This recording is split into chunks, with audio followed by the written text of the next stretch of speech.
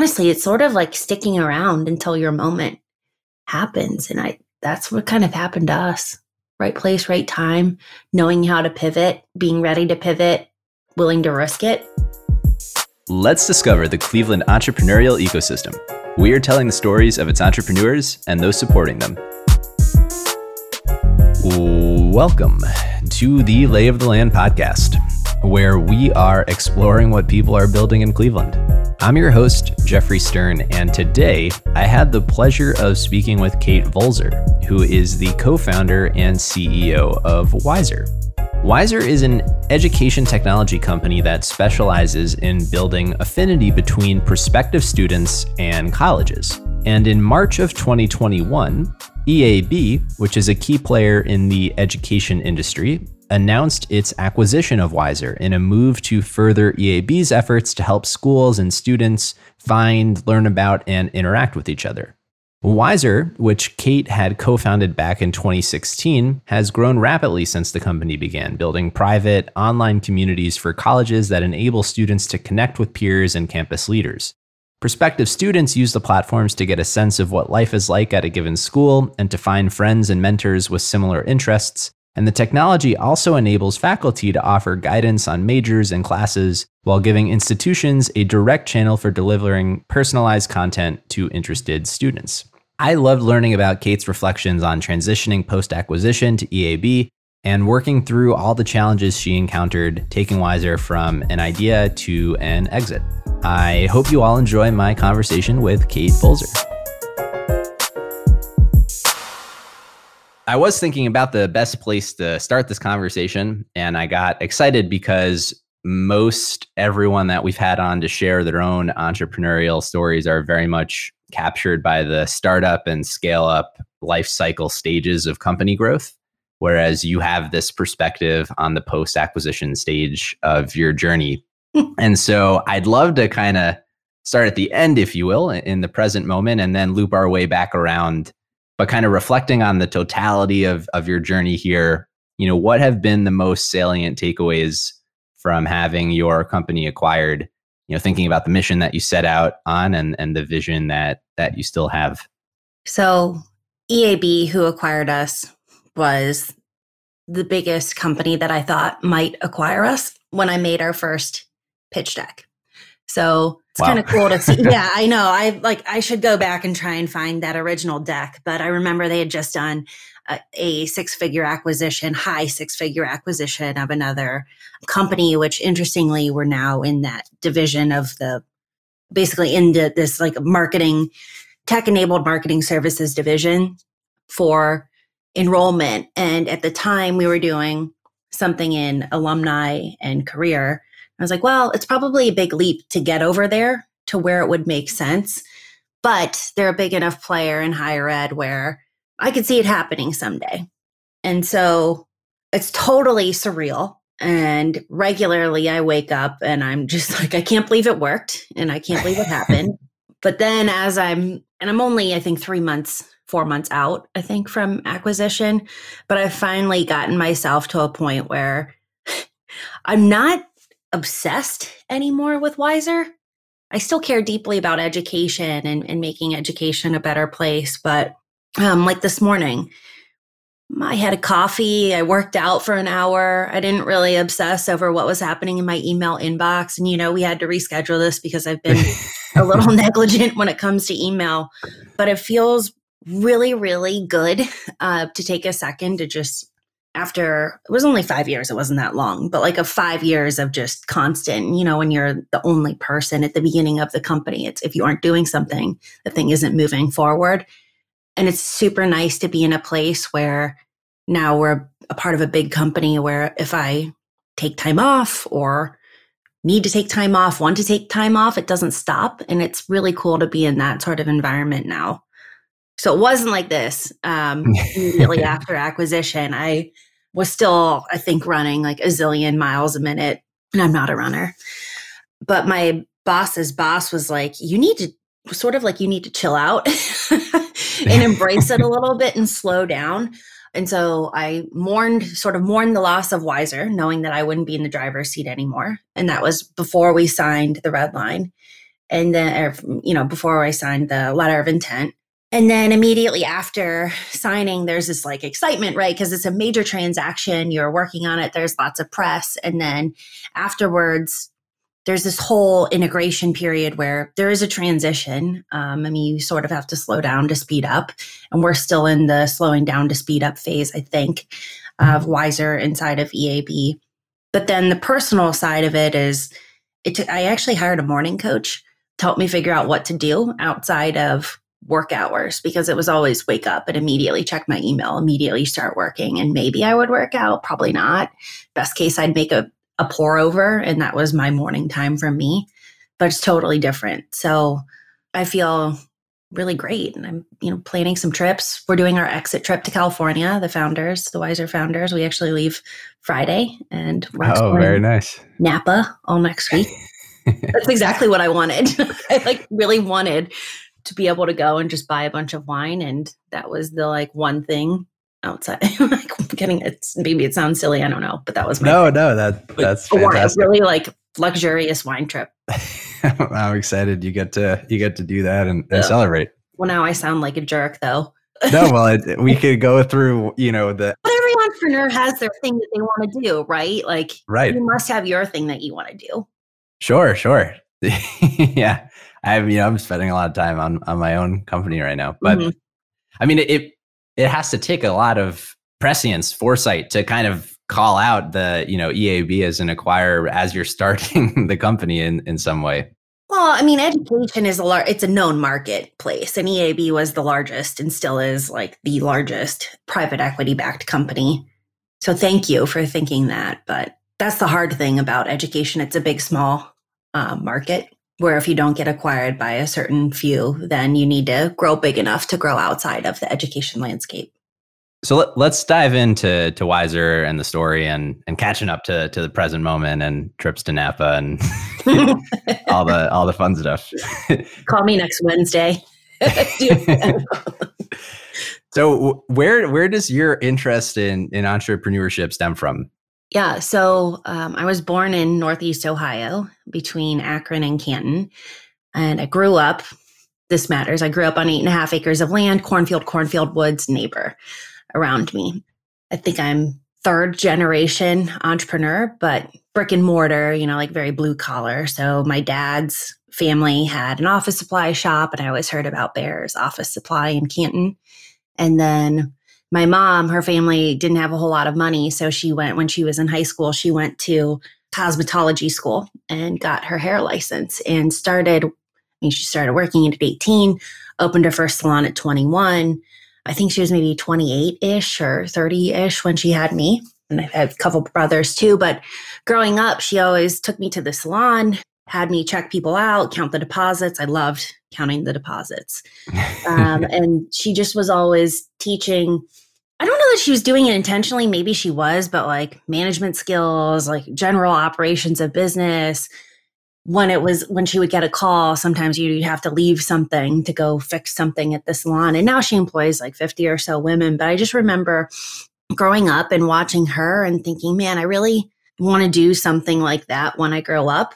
And I was obsessed with inventing something when I was, I wanted to make money. And I was obsessed with inventing things between 8 and 15. And I remember being very young, sitting at the end of my parents' driveway, trying to I wanted to go into business. And I was convinced that in order to do that, I needed to have golf clubs.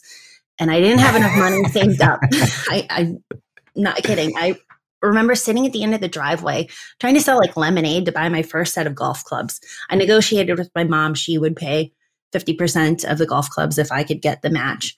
And there was no traffic. And I was like, my God, wouldn't it be easier if I could just invent something awesome like the light bulb? I remember sitting out there. Eventually, she took me to it's the flea market in Hartville, a giant marketplace, giant garage sale.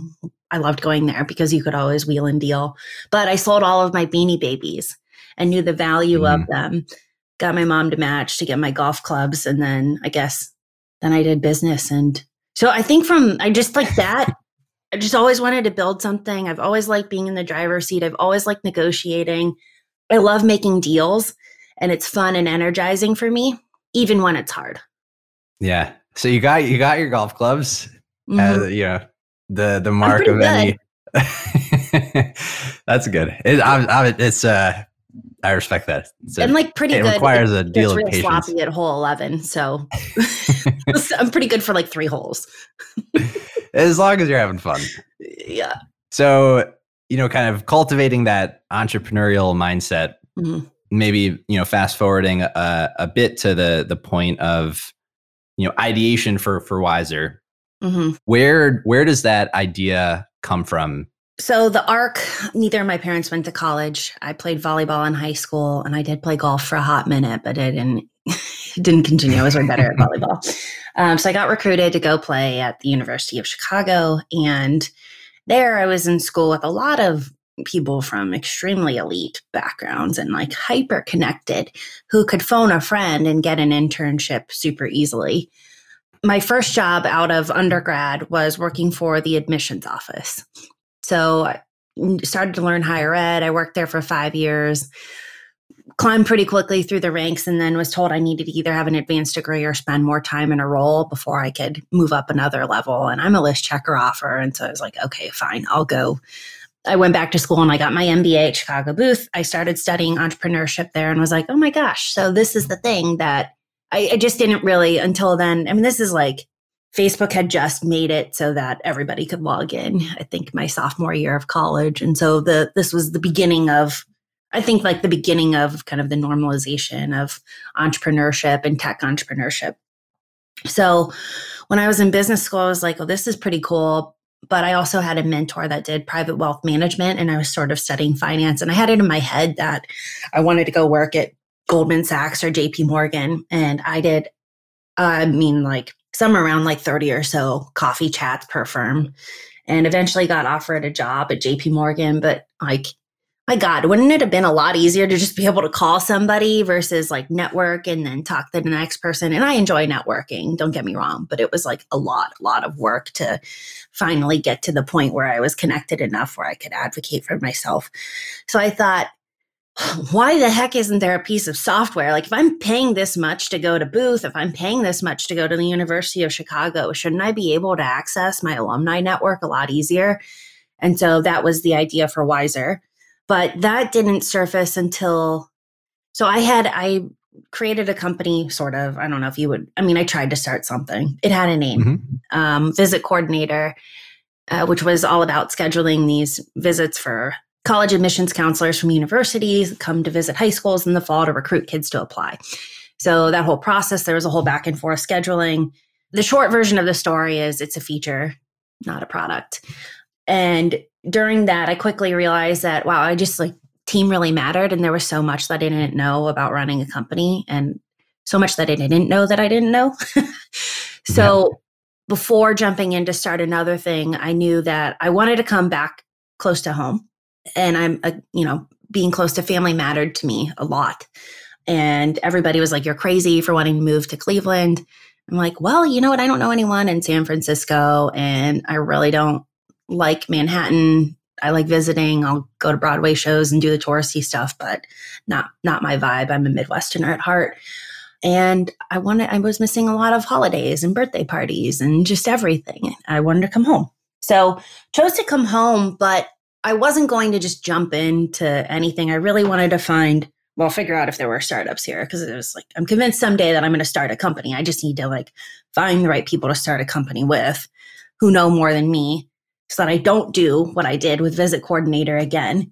And I networked all day at this event. It was a startup networking event. And eventually I met John Knifick, who at the time was the CEO. I know that people can't see it, but for dramatic effect, I actually have the notebook and I keep it here. Oh, wow. This is like proof of life here, but I have the notes from when I met with Lynn Grease at a coffee shop over on the East Side. And Lynn told me this list of people that I should meet with. And John Knifick's name is like the first one that I wrote down. There it is. Yep. John Knifick at Decision Desk. Charlie Stack at Flash Starts. Jennifer Noondorfer. I don't know who Reg Binder was. Remesh, Streamlink. Dan Gilbert at Bizdom. ThinkBox from Case. and then some other things that are illegible. But John Knifick was at the top of my list, and he showed up at the end of the day. And I almost missed my flight because we started talking and went over to, I think it's called like Albatross, over on Case Western's campus, bonded over liking the same kinds of Manhattan cocktail with the Luxardo cherries. And it was, at the time, it was Bullet Rye because bourbon was on its rise. So I just thought he was so smart, so kind. And I was so impressed that he started his first company when he was 21 in college. And I just was like, this is the kind of guy that he's not, at the time, he wasn't the kind of guy that, I would have gone to, I don't know, he doesn't do sports bars. Like now he sort of does sports bars, but like we were very different in a complementary kind of way. And I just was drawn to his, they were working in education. Decision Desk was doing admission software. I had an admissions background coming from business school. I was like, I'm a unicorn. I'm perfect for this job, John. Like, so he gave me an offer 3 weeks later to come in and do like BDR work, prospecting, sales. And I was like, I just got my MBA. This is sort of like a slap in the face with like, from Booth too. It was like, this is a slap in the face a little bit with the role, but I was like, fine, I'm going to sell the crap out of this thing. And I did. And we grew, and then we raised more money. Eventually I moved up higher and started working on more strategic deals and larger contracts. About 18 months or so into that was when started to learn more about student success, graduation, and retention at universities. And I thought, I think that's the next big problem that higher ed needs to tackle. I have plenty of cousins that started college and stopped out. And I was convinced that the reason that they started and stopped out is because they just weren't quite sure what their degree would mean for them in the real world. And that's really hard to know unless you talk to somebody on a job, because every company is different. Every role is sort of different. Every culture is different. And so I was like, okay, there's a way to do this. And there are safe conversations to have, which is with alumni. And then John at the time was negotiating his exit from Decision Desk, and they were executing a search for a new CEO to come in because he wanted to do something else. He had been in the role for 8 years. And I was like, well, what do you want to come be a co-founder at Wiser? And he said yes. Eventually we recruited Chris. He was our third co-founder. Only a couple months later, everybody was a co-founder and divided everything up equally because just wanted everybody to be on the same page when starting. And it ended up being a great team. We're still friends. We are all vacationing together next week, and I am thrilled to vacation with those guys and their wives. It was a really good story. Yeah. So in those early days, kind of having recognized the problem, how is it that you went about working towards some kind of solution, some offering to the market? So there was this phase before I was willing to actually jump in, which was, I want to make sure that people are going to buy this. Yeah, important question. Yeah. So I phoned a friend at the University of Chicago and paid for my flight there and pitched the idea. And on the spot, they were like, yeah, we'd be in. Absolutely. And so there was a level of like catching up that needed to happen. I made wireframes, right, in like quotes because it was balsamic mock-ups. But we took those to University of Chicago, Case Western. Those were ones where we had some pretty decent inroad connections out of the gate. But then I spent some of my money to buy just like Kate personal money at the time because there's no, it was like, if you're going for it, well, yeah. I saved a lot of money at Decision Desk, knowing that I was going to probably jump out at some point. So bought a list of like 500 or so schools, combed through them, and was like, okay, this could be like somebody that might be able to provide some valuable advice. And I just called people until we got up to 5 customers. So it was the University of Chicago, Case Western, Denison, Cedarville University, and then Oberlin. They were our first 5 customers. And Cedarville is the only one that's not a customer today, but the rest are still customers of Wiser. You would, in the questions ahead, it was, what was this co-development process like? Well, John and I, there was another company that's in the industry that's a student success software platform. And they had initially gotten 5 customers and gotten a lot of feedback from the marketplace about how they would build the product, just listen to the customers instead of presuming what they believed to be true would actually be true. So we had a summit in Chicago it was in the conference room in the admissions office at the University of Chicago. Major thank you to the University of Chicago and to Jim Nondorf in particular there, who was a big help throughout all of this. But he and then Meredith Dahl, who was the head of the Career Center, they're offered to host the summit, and everybody came. And Chris at the time had gotten us an MVP, which the MVP was like a phone, a phone calling feature, which I was like, this is a total game changer. This is it. We're going to be huge. Like one tiny feature, which is so funny in hindsight. Because like every milestone, you're just in the trenches all the time, and every little thing. Like I was the one that was always really good at celebrating, and the guys would absolutely join in, but they'd be like, that's not that big of a deal. I'm like, you realize that it's not going to be that big of a deal until we sign the paperwork to exit it someday. If you keep up this sort of energy. It's important to celebrate the wins along the way. What's funny is because we exited in COVID, when you sign over the company digitally, it was like our lawyers came together, and there was the counsel from the company. It was like, I certify this transaction. And I would said, I certify this transaction. And like a big loser, I was like, woo. I drank champagne that day, and then I had lunch at Buffalo Wild Wings. I have no idea why I'm publicly confessing this, but I just want like to know that like COVID times, this is what a weird time to exit, but what a strange time. Making up for it in Napa. We didn't even see each other in person that day. I didn't even see my co-founders. That's wild.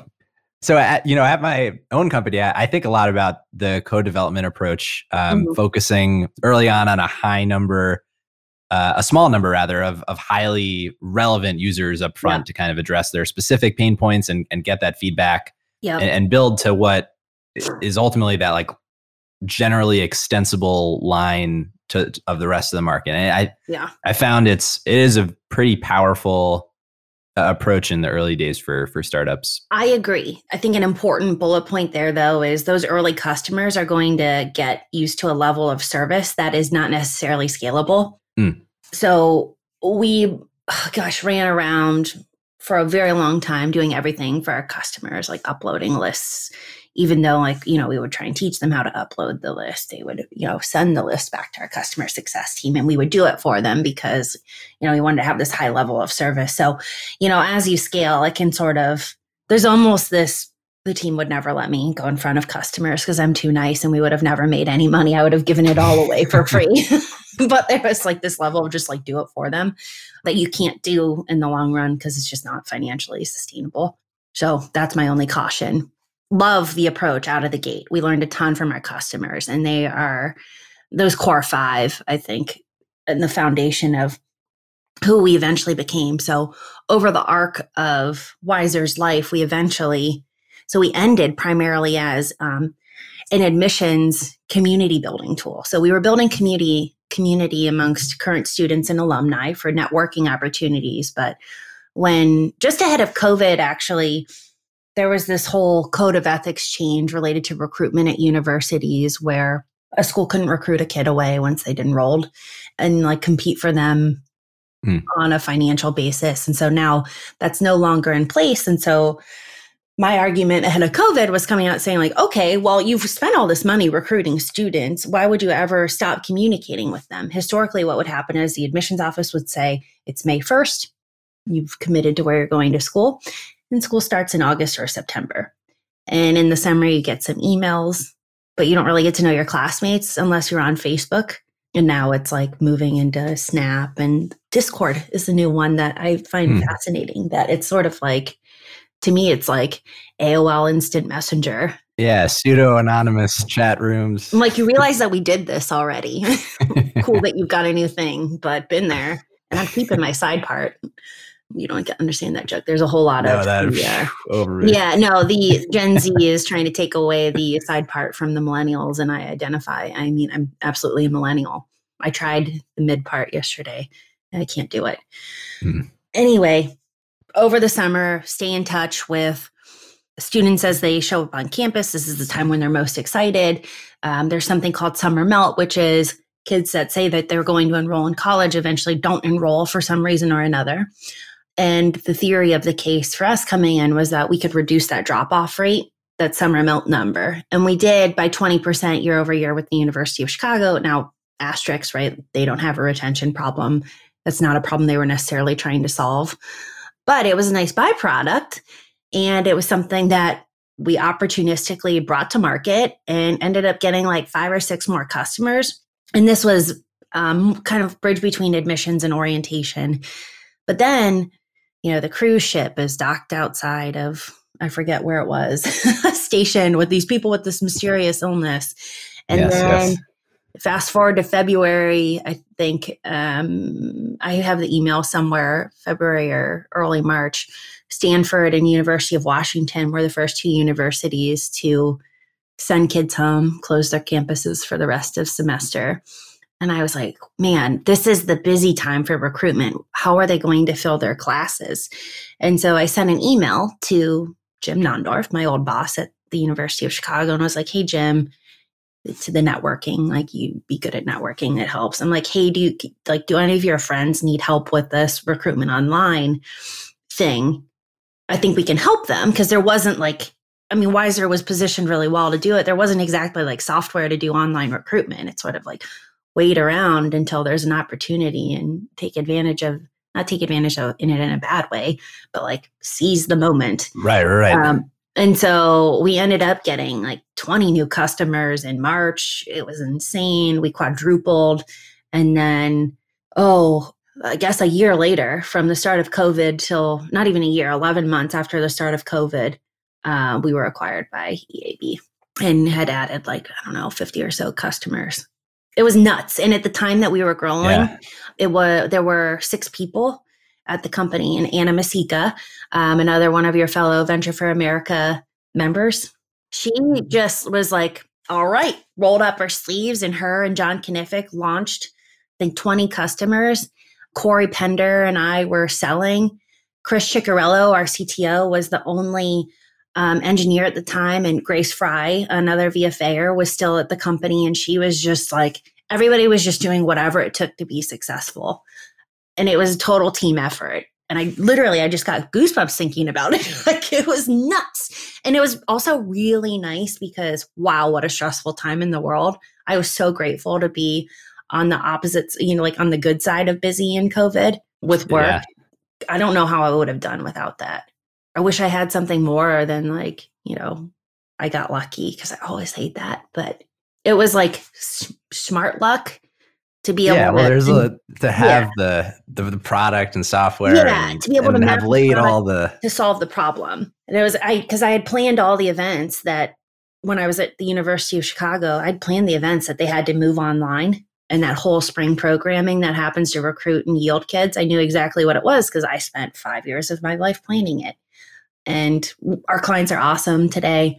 We work with, it's going to grow a lot more with EAB. And honestly, I'm a little bit distanced from Weiser still today. The product, I sit on an advisory committee for it at EAB related to the strategy, but I moved into a different seat where now I do strategic relationships with external partners who can help us to identify more college-bound first-time freshmen, and then people that are seeking to re-enroll in college, because it's really hard to find people now that testing is optional when you apply to college. Historically, universities just purchase names from the ACT or SAT, and that's how they identified kids to recruit.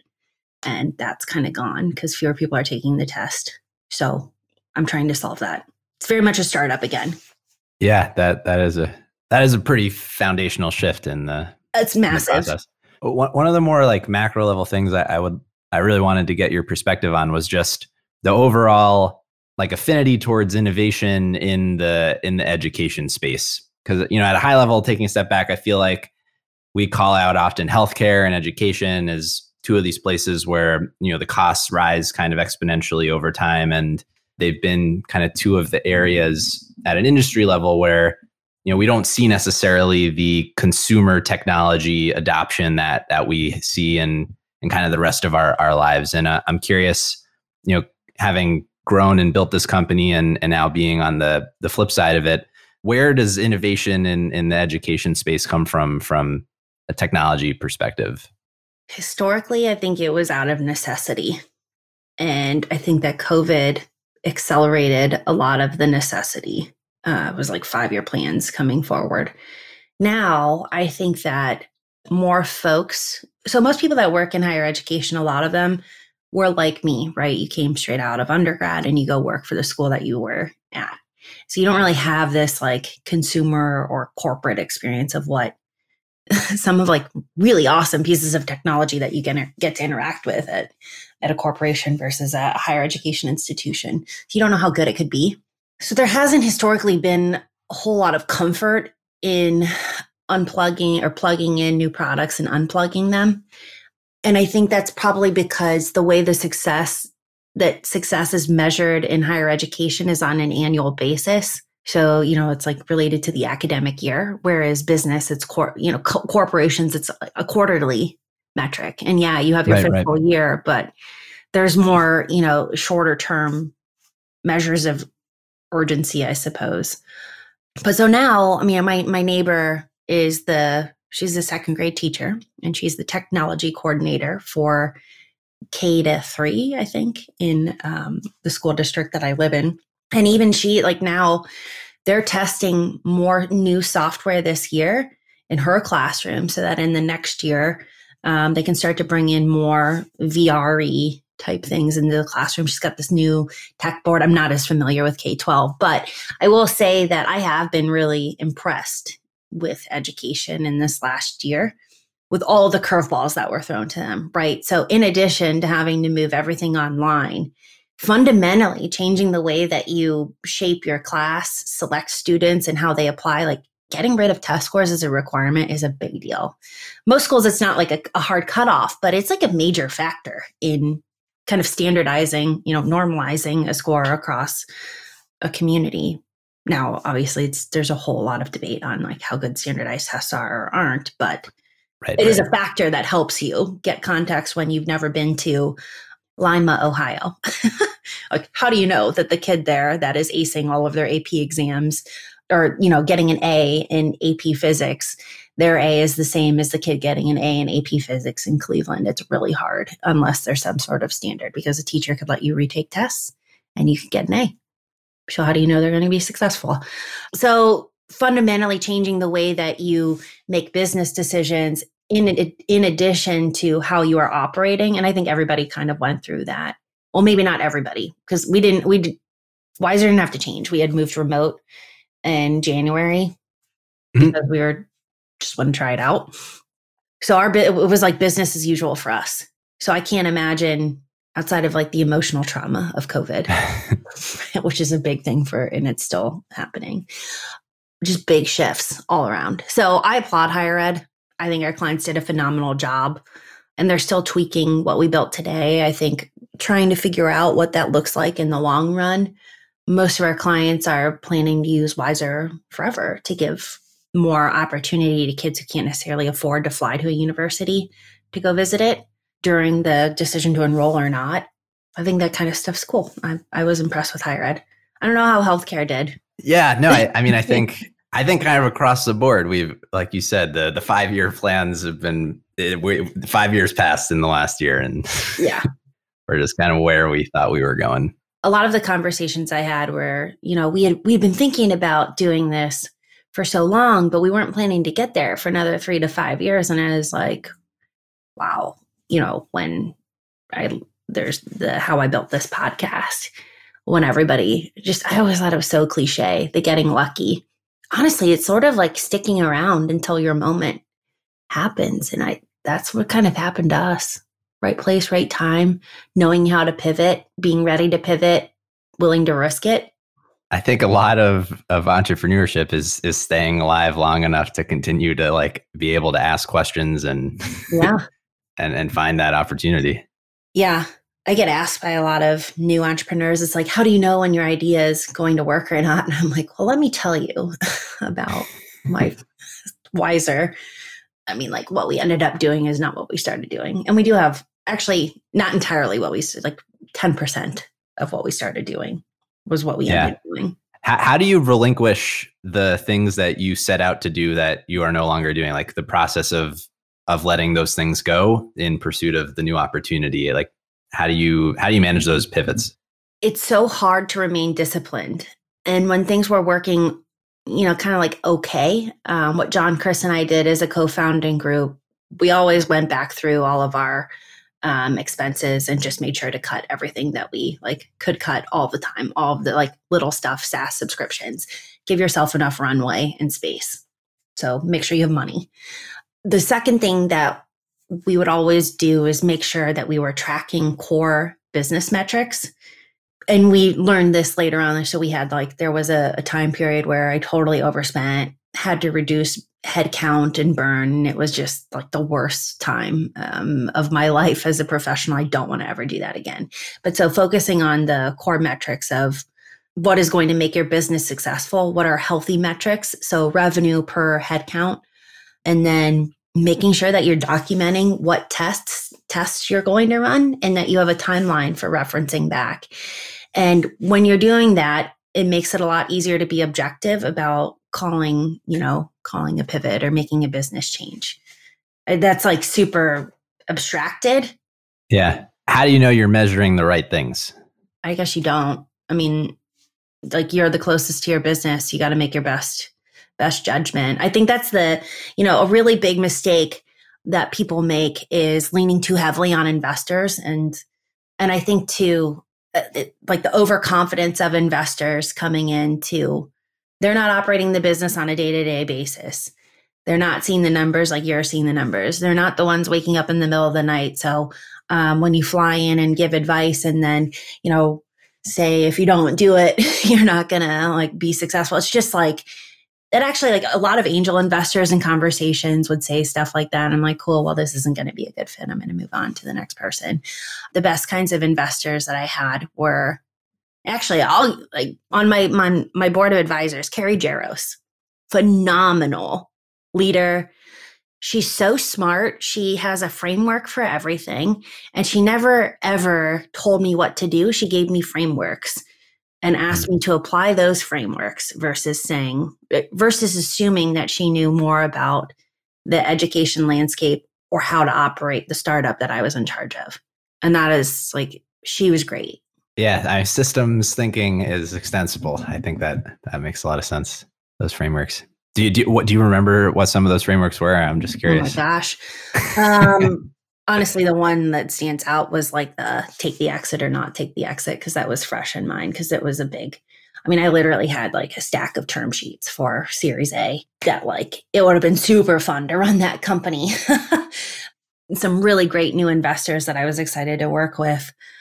And then just I'm only 34. So being able to have an exit at 34, there's a lot of time left in my career to go out and do something else. I am planning to stay at EAB. I'm very excited about it. And what we're going to do there and how we're going to grow it with our PE backers. I know it sounds like a commercial, but genuinely, the people there are so nice. They're as nice as they were. I thought maybe it was fake nice because they wanted to buy our company, but they're really actually nice. So it was just straight up net present value calculations. It's what do you think you can exit for in the future versus, what are you going to do today?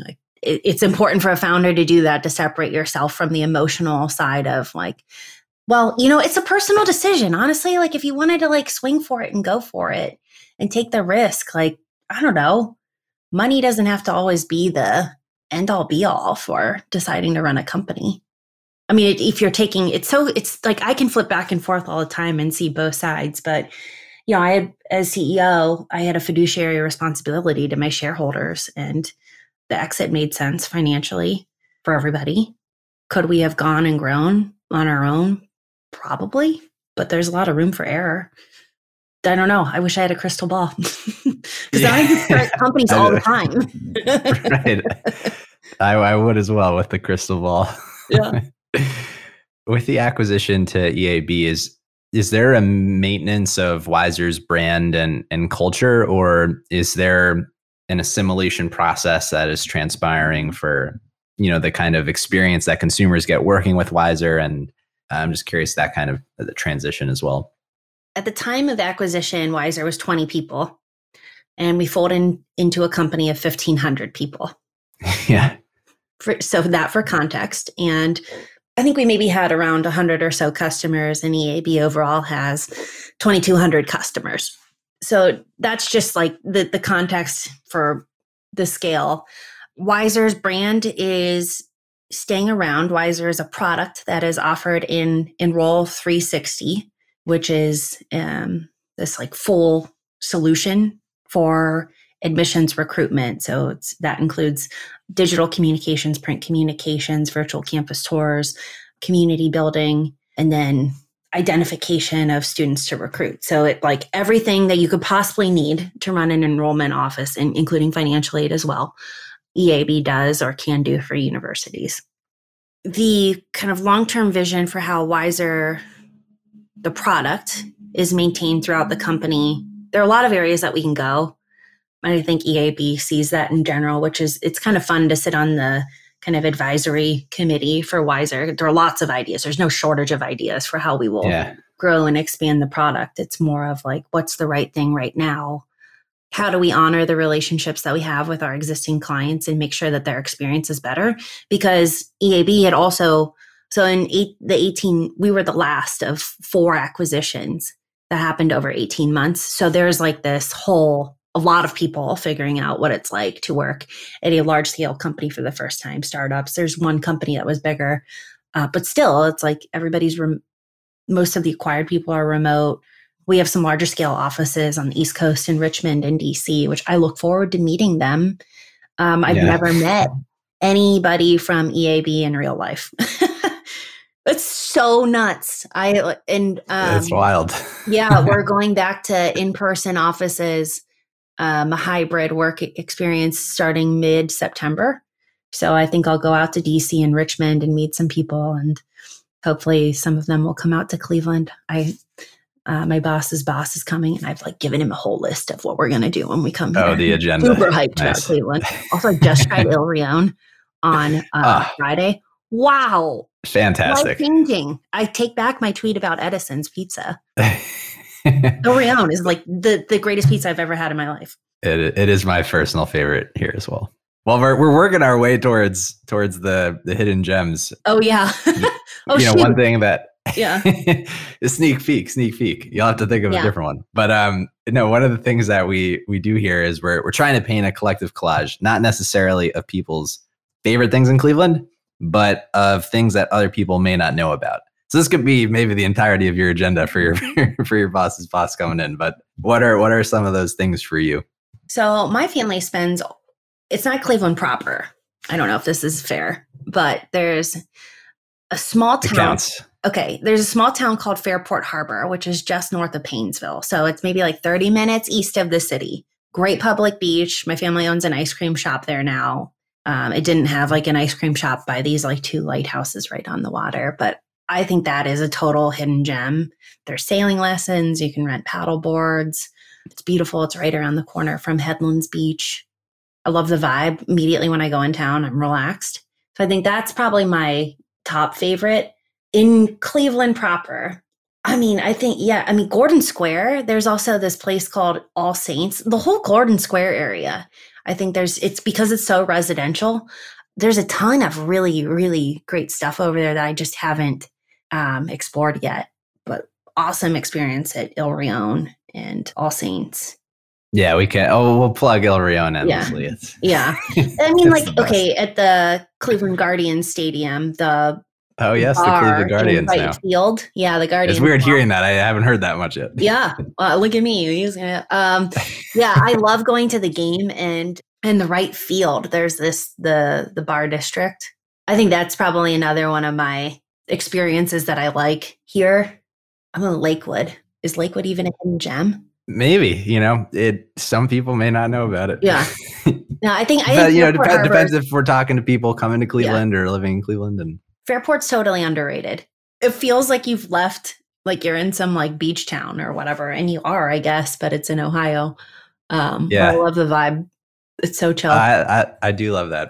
That's one, like, it's very easy to have a transportation to another vibe very quickly from anywhere in Cleveland. We'll add it to the list here. Yeah. Well, Kate, I really appreciate you coming on and sharing your story. I'm very excited that you get to go to Napa and celebrate and take that time. But thank you for coming on. Thank you for having me, and thanks for telling all the stories in Ohio. It's been a fun journey so far. If people have anything they want to follow up with you about, where is the best place for them to reach you, Kate? Probably message me on LinkedIn. Easiest spot. Perfect. Or if they already have my email, they can email me or text me, call me, beat me, whatever. If they need to reach you. Mm-hmm. Yeah. You got it. I got you. That's all for this week. Thank you for listening. We'd love to hear your thoughts on today's show. So if you have any feedback, please send over an email to jeffrey@layoftheland.fm or find us on Twitter @podlayoftheland or @sternhefe, JEFE. If you or someone you know would make a good guest for our show, please reach out as well and let us know. And if you enjoy the podcast, please subscribe and leave a review on iTunes or on your preferred podcast player. Your support goes a long way to help us spread the word and continue to bring the Cleveland founders and builders we love having on the show. We'll be back here next week at the same time to map more of the land. The Lay of the Land podcast was developed in collaboration with the Up Company, LLC. At the time of this recording, unless otherwise indicated, we do not own equity or other financial interests in the company which appear on this show. All opinions expressed by podcast participants are solely their own and do not reflect the opinions of any entity which employs us. This podcast is for informational purposes only and should not be relied upon as a basis for investment decisions. Thank you for listening, and we'll talk to you next week.